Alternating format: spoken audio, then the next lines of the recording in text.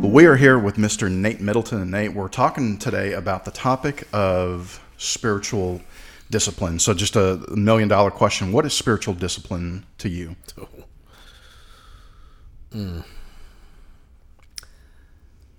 First thing that comes to mind, though, is just how much I fail at it. But it is being aware and in tune with the Holy Spirit. Discernment plays a key in it. Or here's where my brain goes: are things being caused by the devil or by my own thoughts in my brain? Okay. And being able to discern that, and being able to catch yourself pretty quick and go, okay, I feel something, let's stop and pray. That's discipline. I don't even say it's, waking up in the morning and reading and having your routine that you have, because those are good things, but it becomes a routine. Right. And that's a good routine, but I think all of us have been there where we've read the Bible every morning for a month and couldn't remember or retain, or it didn't, we weren't actually focused in on what we were doing. It was a routine, where discipline is, and like we've talked about this before, I think, where, okay, I'm reading, you know what, it's really not coming to me. It's okay to close it and set it aside. Go, okay, Lord, I'm not where I need to be right now, so help me get there, or let me step away and then come back to it. So with you being a football coach, you see discipline, you dole out discipline, you're around it all day, every day, especially with students, but then also the players that you have on the football team. Can you talk a little bit about the discipline that you see from them, that you make them do, and the results that they get? And I'm talking about not in a spiritual sense, but just in a physical sense. And how does that translate spiritually? Doing things when you know it's the right thing to do, or when you know you need to do it when you really don't feel like it, or you're not in the mood for it, but you know that you need to do it because the end game, the big picture, the long run, this thing has to take place now. And so you make, because after playing high school and college ball and already being there and coaching for 13 years now, I think, going into my 14th, a lot of what doesn't work, and what also does work. And so you make these kids do the things that that's necessary to get them more conditioned, to get stronger. I coach wide receivers, and technique, you start slow, and with them you teach one thing, because they can't handle all the information at one time. Wow, that's the Bible, huh? But you give them these pieces, and as they grasp it, you give them more. Like the body, I work out. I love being in the weight room in the off season with our athletes, and I'm actually training somebody on the side right now. And to see the growth and development just in a month's time by giving just a little bit of information each time and being able to expand. And then also seeing that some kids can handle things that others can't. Where I have, one receiver, he can handle a good bit of information. He understands football. I have two like that. They understand football. They understand what's going on. So you can kind of throw a lot out there and almost see what sticks, right. And then you can bring it back. But I would still go back to just, when you get ready for football season, I don't like the word grind. I think it's overused. But it can become a grind, and it becomes tough because it's long. It's 10 weeks plus, the preseason, which is about a month, about 4 weeks. Becomes long, but you get into a routine. But it's January through July, where day by day, slowly, you have to get yourself strong and conditioned for those things. You have to take care of your body, and you have setbacks, you have injuries, you don't eat right, you don't sleep enough. There's all these setbacks. But I guess going back to the discipline part of it is, it's necessary. That it takes hard work. So you do those things to get yourself ready for the season. Sorry, I'm laughing because I'm already having these thoughts, where we're going with this conversation. Right. You're getting ready for the season that you're about to enter. And then football, that you're going to, in high school, you're going to play every Friday night. You're guaranteed 10 weeks, But I've even seen in my case, not to get into other things, but where 10 weeks aren't guaranteed, where death happens and things happen, where as an athlete you don't get that, but you are guaranteed on paper 10 weeks and that's it.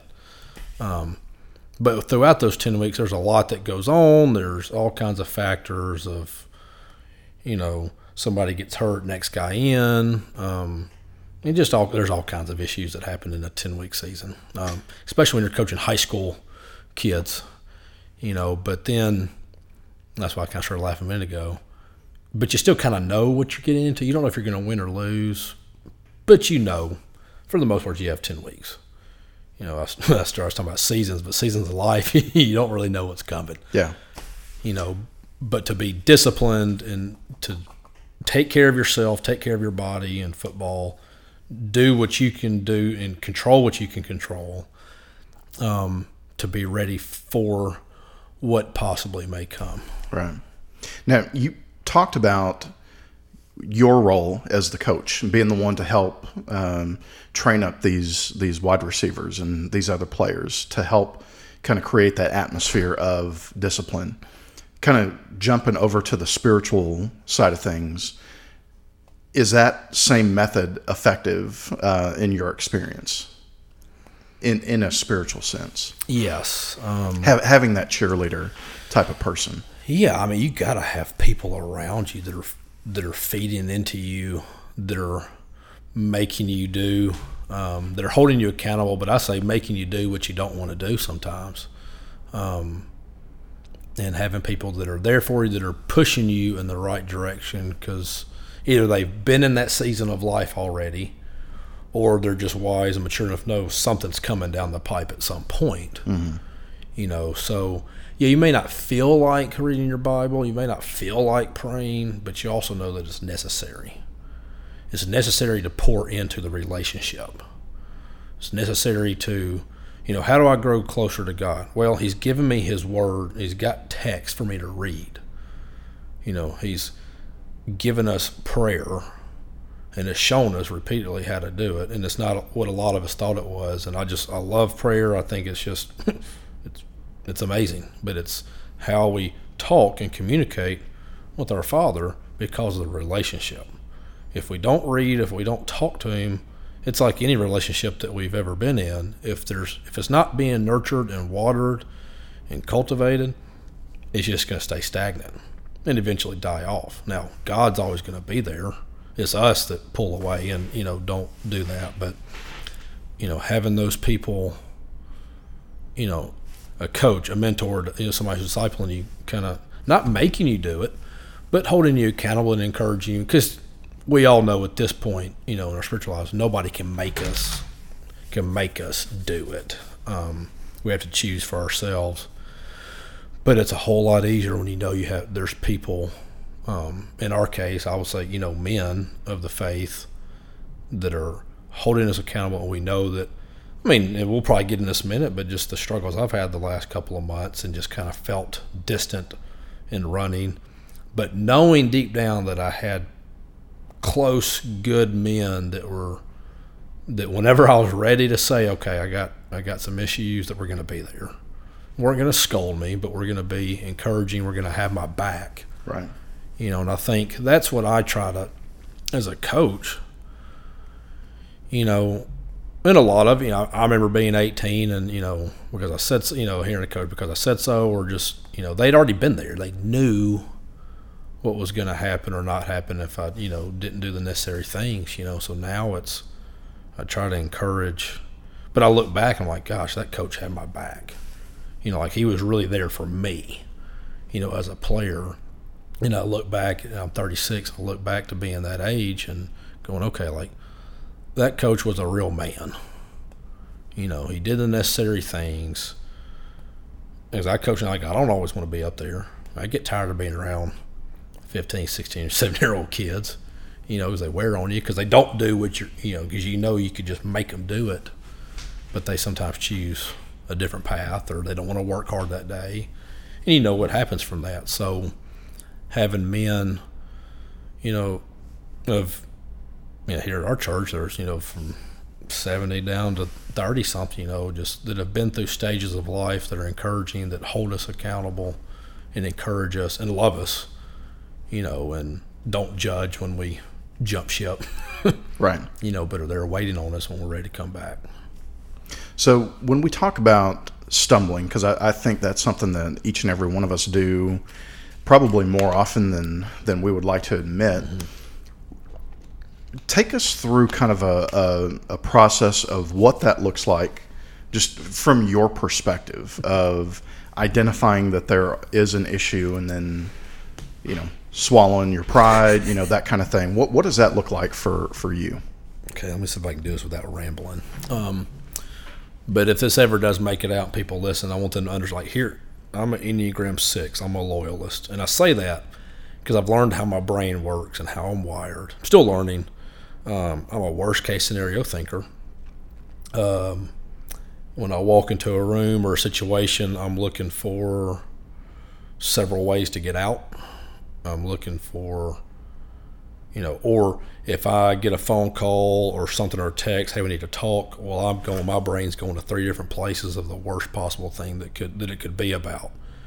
And I play scenarios out of my head. I romanticize things. So before we get into the answer, this is how my brain, I'm not a black and white, this is wrong, that's right. I kind of am, but there's just, I overthink things. So walking through that, for me, it's sometimes I don't even realize that I'm doing it, that I'm running, that I realize that I've stumbled. If it's just, I don't say a basic stumble, but it's bounced back pretty easily, pretty well. Okay, you know what? I screwed up right here. I used to beat myself up real bad over it. I've learned to, you know what? I made a mistake. I made a bad choice. I know what it was. I know that God forgives me.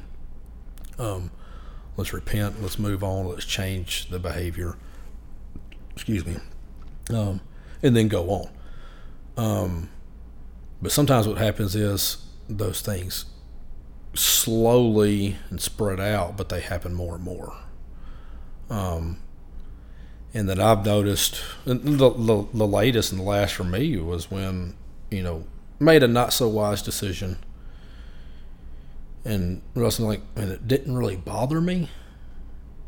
That for me is when I went, oh no, I should be feeling guilty. I should be feeling a certain way about this, because in my past, in my history, get that gut feeling, it's the Holy Spirit saying, no, you screwed up. Mm-hmm. When I kind of became numb, or was becoming numb to that, that's when the Spirit grabbed me in a different way. Said, like something's off. This should be bothering. This behavior should be bothering me, and it's not. I'm like, ooh. And then sure enough, I had a conversation with you later that day. Mm-hmm. And then with Jesse, and then Dylan popped in on us. So stumbling blocks, can be very minor, but if you don't stay in the Word and in communion with the Father and asking the Holy Spirit to lead and to guide, those things can catch up pretty quick, even though they're drawn out over the course of a couple of months. Maybe it's a year, I don't know. But slowly and surely. But that's how the evil one works. Most things don't just slap dab happen right then and there. It's a build up, And then I fight I'm not worthy enough to take it to the Father. Or I did it again, same stinking thing. Repent means to change, and I haven't changed. Mm-hmm. I'm not worthy enough to go to Him. Have you gotten over that way of thinking, that I am not worthy? I won't say in your walk. Yeah. I mean, with being trained by a denomination that drills that into your head. I'm not over it. I catch it sooner than I used to, and I've gotten better about saying, nope, that's not how grace works. That's not how mercy works. Lord, here's how I'm feeling about it. I don't feel worthy enough to come to you. I know that's not the truth. Help me. Do I still battle it? Yeah. Am I over it? No. But that's something that's been, I guess, about a 3-year, process. And you kind of think, 3 years, that's a long time, and it is. But you're also undoing 30 years of thinking, and 30, maybe not quite that much, but, almost, it's getting close, where it's, that's tough. That's tough. But I also know myself enough to know that that's how he comes at me sometimes. And that's also how my own brain goes against, my own thoughts go against me. Is, again, worst case scenario thinker, Will I get over it? Yes. Will I get over that way of thinking? Yes. When? Probably not as soon as I would like. Right. Mm-hmm. And some people are different. Some people can. Mm-hmm. It's a process. Their process is 6 months, a year. I like to wrestle and fight with God. Mm-hmm. You and Jacob. Huh? Yeah, I don't really like it, but also I grow a lot during that too, though. Not suggesting people should do that, but he allows it, and he allows growth in that. So if somebody is listening or watching this, they are struggling with that grace concept, but also the spiritual discipline. If somebody is struggling with that right now, what would you say to them? What advice would you give them?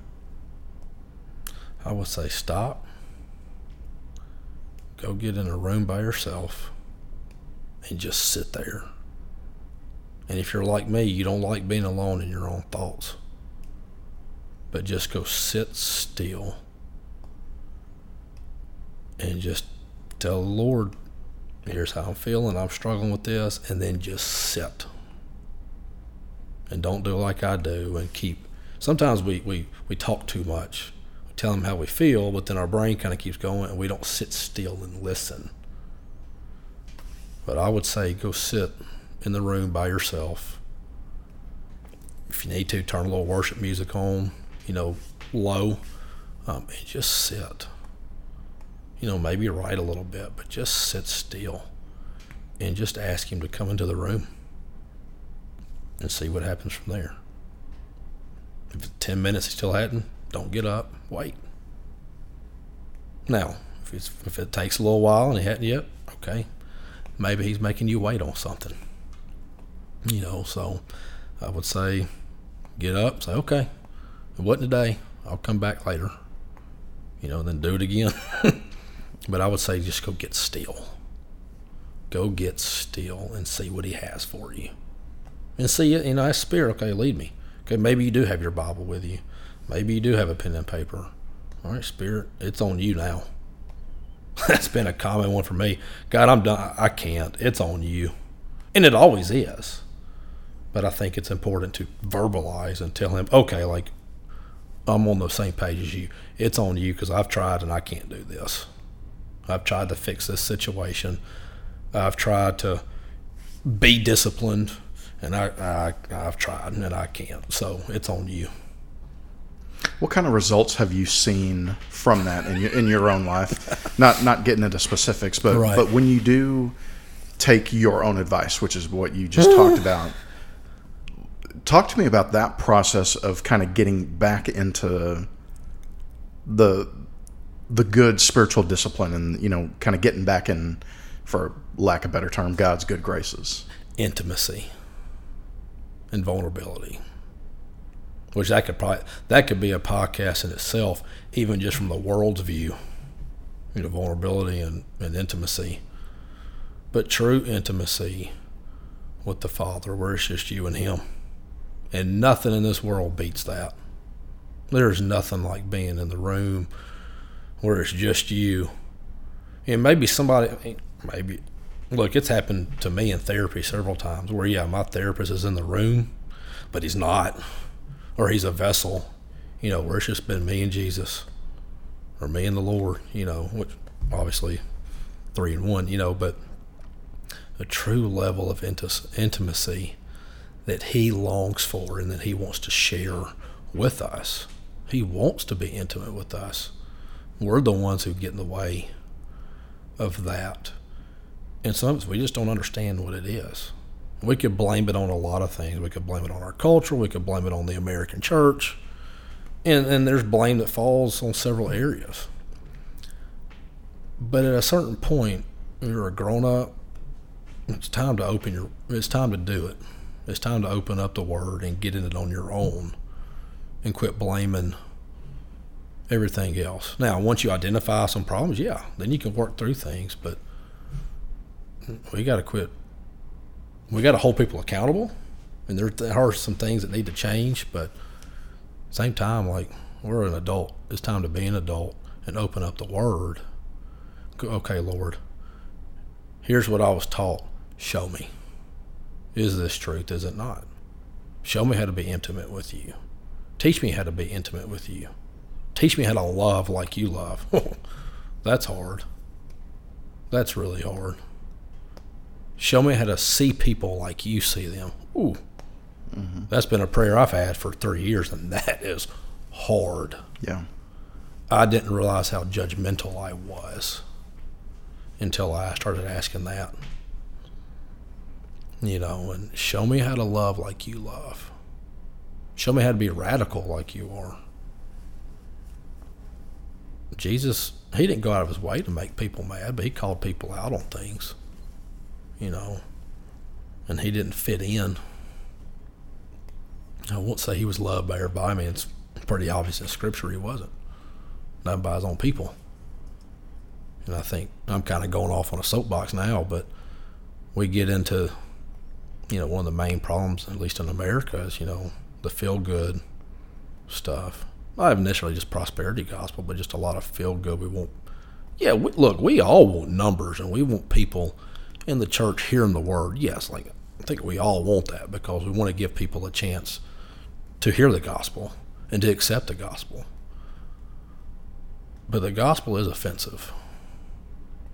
And Jesus was offensive. But he loved.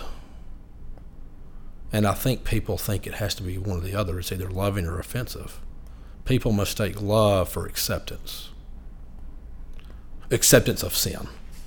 Jesus accepted people and met them where they were, where they are, and loves them no matter what. But he also calls sin, sin. You can do both.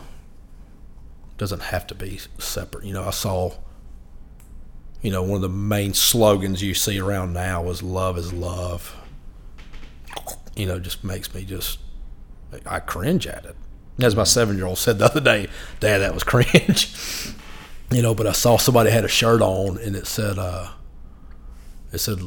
love equals love, but the equal sign had a line through it, and then underneath it said God equals love. And that's what it is. I mean, God is love. Jesus is love. But sometimes it's like how our parents raised us, there's hard love.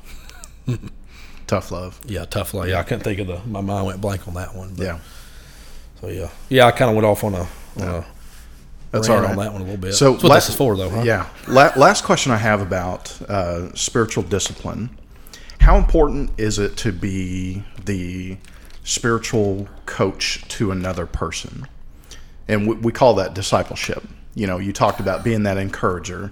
How important is that to be that for another person? It doesn't have to be somebody who is necessarily a newer believer than you or someone who is younger in their walk. But what does that mean to you? What does that look like? Gosh, I wish Dylan was here for this one.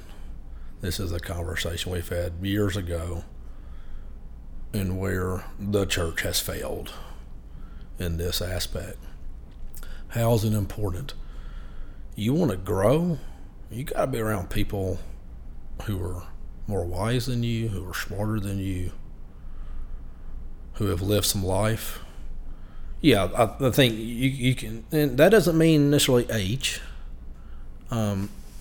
There's some people in their 40s that have lived a lot of life. There are people in their 70s that have maybe not lived as much life you know. We know people here that, I mean, there's a couple here, their story's amazing, you know, and they lived a lot of life, and they're not much older than I am, you know. But having that spiritual, that discipleship. Well, first off, I mean, we're called to do that. I mean, it's in the Word that's what we're supposed to do. But that's how we teach. That's how we grow. That's how we learn. Every single aspect of life. And look, my dad's one of the best men I know. I mean, he's an intelligent man. He's a very straightforward man. I mean, you know that by now.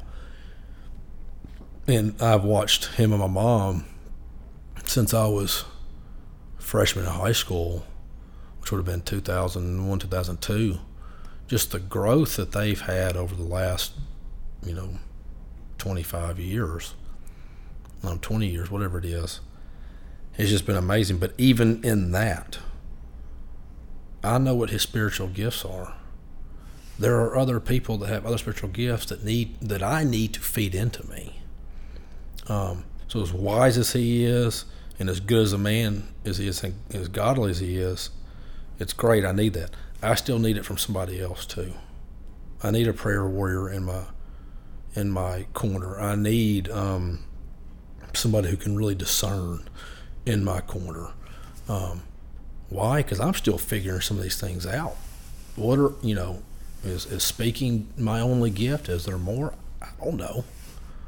But also you learn, okay, when J.E. Watkins was discipling and mentoring me, they're prayer warriors and very, very wise. A lot of the word, a lot of the scripture, and open my eyes up to things that my dad hadn't. That's not a knock on him, but that's the great thing. But then I'd go to Dad, like, hey, we talked about this, and we went up. He was like, oh, okay. Then he would dig into it and learn. But it's almost like it's the lifeline of our walk and our faith, is to have a disciple or somebody to disciple us to. What was the word you said? Spiritual. Like a spiritual cheerleader. Yeah, cheerleader. Because to celebrate the successes, to be there with me in the losses, to help pick me back up, and. I learned, and I always bring up Jay and Marion because I was hungry. I was really hungry. And the Lord provided that, and I was spiritually fed a whole lot of information in a short amount of time, and it's like I absorbed it all. But it has helped me not only grow as a, grow in my faith, but then to look at somebody else and go, okay, like, a buddy comes to me, hey, I've got this going on. Now I know how to help. Where beforehand I couldn't have done it, or I wouldn't have had the capacity to do it. But to be able to pour into another friend's life going through a struggle, had I not just gone through my season I was in, had I not had that spiritual cheerleader and driver to show me how to do that. So I mean, that's things when you feed into somebody spiritually, you're not only giving them what they need, you're giving somebody else what they need, because that person now has the capacity and is able to be used and be ready when that happens. Not to use a triangle, back in the 90s and whatever, the triangle selling system. You get two people, then you get two people. Multi-level marketing. Yeah, multi-level marketing. But it's kind of that way. Like, that's our job. Like, fed into me. Now it's my job. It's my calling. And whenever that comes and however it happens, to now feed into another so that they can. I mean, it's kind of how it works. But I can't stress enough how important it is to have that. Because life sucks. And it's hard. And I don't care how spiritually sound and strong you are. It sucks and it's hard. Look, my dad, I go back to my dad. He's the most godly men that I know. But to have to watch their sons go through some of the things they have, and even their daughters. Like, I got 2 kids, and I know life's not going to be just so easy peasy and rainbows and unicorns for them, and it's going to suck to have to watch them go through something that I can't fix. So to say, like I said, my dad's one of the most godly men I know, and my mom, and what they had to watch me endure and couldn't fix. I know that they were on their knee. They had to pray for not just me and my kids, but for guidance in how to handle the situation, and guidance and was there something they could do, what to pray for. So no matter how strong, how spiritually wise you are, life is going to come at you and it's going to suck. So to have those people, I know Garth, was one of those for my dad. We're good friends. It's somebody that, is there. So I'm sure that they leaned on them a little bit. I know Dad and Mom, they leaned on things from their past that they were taught and had spiritual cheerleaders. They leaned on that information, that love to help, with me, and not just me, but other situations, so, and like what I went through, and then to watch 2 of my best friends go through it on opposite ends, but just to see, like, it sucks, but now I'm the Lord said, okay, like, you went through this, and this all happened. Now you're ready to help and be there. This maybe wasn't the will, it wasn't my will for you to get divorced, but you are. And there's some things that happen. But now I can use you in these 2 men's lives to be there, to help, and just be there. Maybe not give great advice, but just be there and walk with them through it. Some of the best advice I say advice, it wasn't even advice at the time. It was somebody who was mentoring me a little bit, was just walking with me through the season that I was in. And I was just griping and complaining. I was just down in the dumps. And he just looked at me and said, man, this just sucks. It turned out to be some of the best advice I've ever heard. Because then when it was flipped and it was my turn to listen to somebody, no words were going to fix what they were in. Right. But to say, man, I'm sorry, this just really sucks for you, and I'm sorry that it's happening. What can I do? That was some of the best advice. When it happened that Sunday morning a few weeks ago when I grabbed you after it, Tom did it. He walked by me in the back. And he said, "You doing all right?" And I said, "Yeah." "No, I don't know." And this is wisdom and love. And Tom just looked at me and said, "And that's okay." And he walked off. So that was the most help. That right there is what finally, that was the last straw. That triggered it right there. And that's when I found you and Jesse after. But it was just that, who somebody wouldn't think that was advice. That was the best thing that he could have said to me. Yeah. In that moment. Because had he said, "You want to talk about it?" Had he said, "It will get better, I'll pray for you," I didn't want to hear any of that. That would have probably made me push back and say, no. Because I know what I'm supposed to be doing. Mm-hmm. I know how I'm supposed to be thinking, but I'm not thinking that way, and I don't want to think that way, and I'm kind of done with it right now. Mm-hmm. That, the Holy Spirit used that right there. So it's time. It's time to quit running. Just a simple thing. He just said, and that's okay. Thank you so much for listening to the Freedom Fellowship audio podcast. We are located at 990 West Henry de Tonti Boulevard in Tontitown, Arkansas. You can check us out on the web at freedomfellowship.com, and you can search for us on social media by searching Freedom Fellowship NWA. We hope you have a great week and that you live out the mission of the church, which is to love God, love others, and serve both.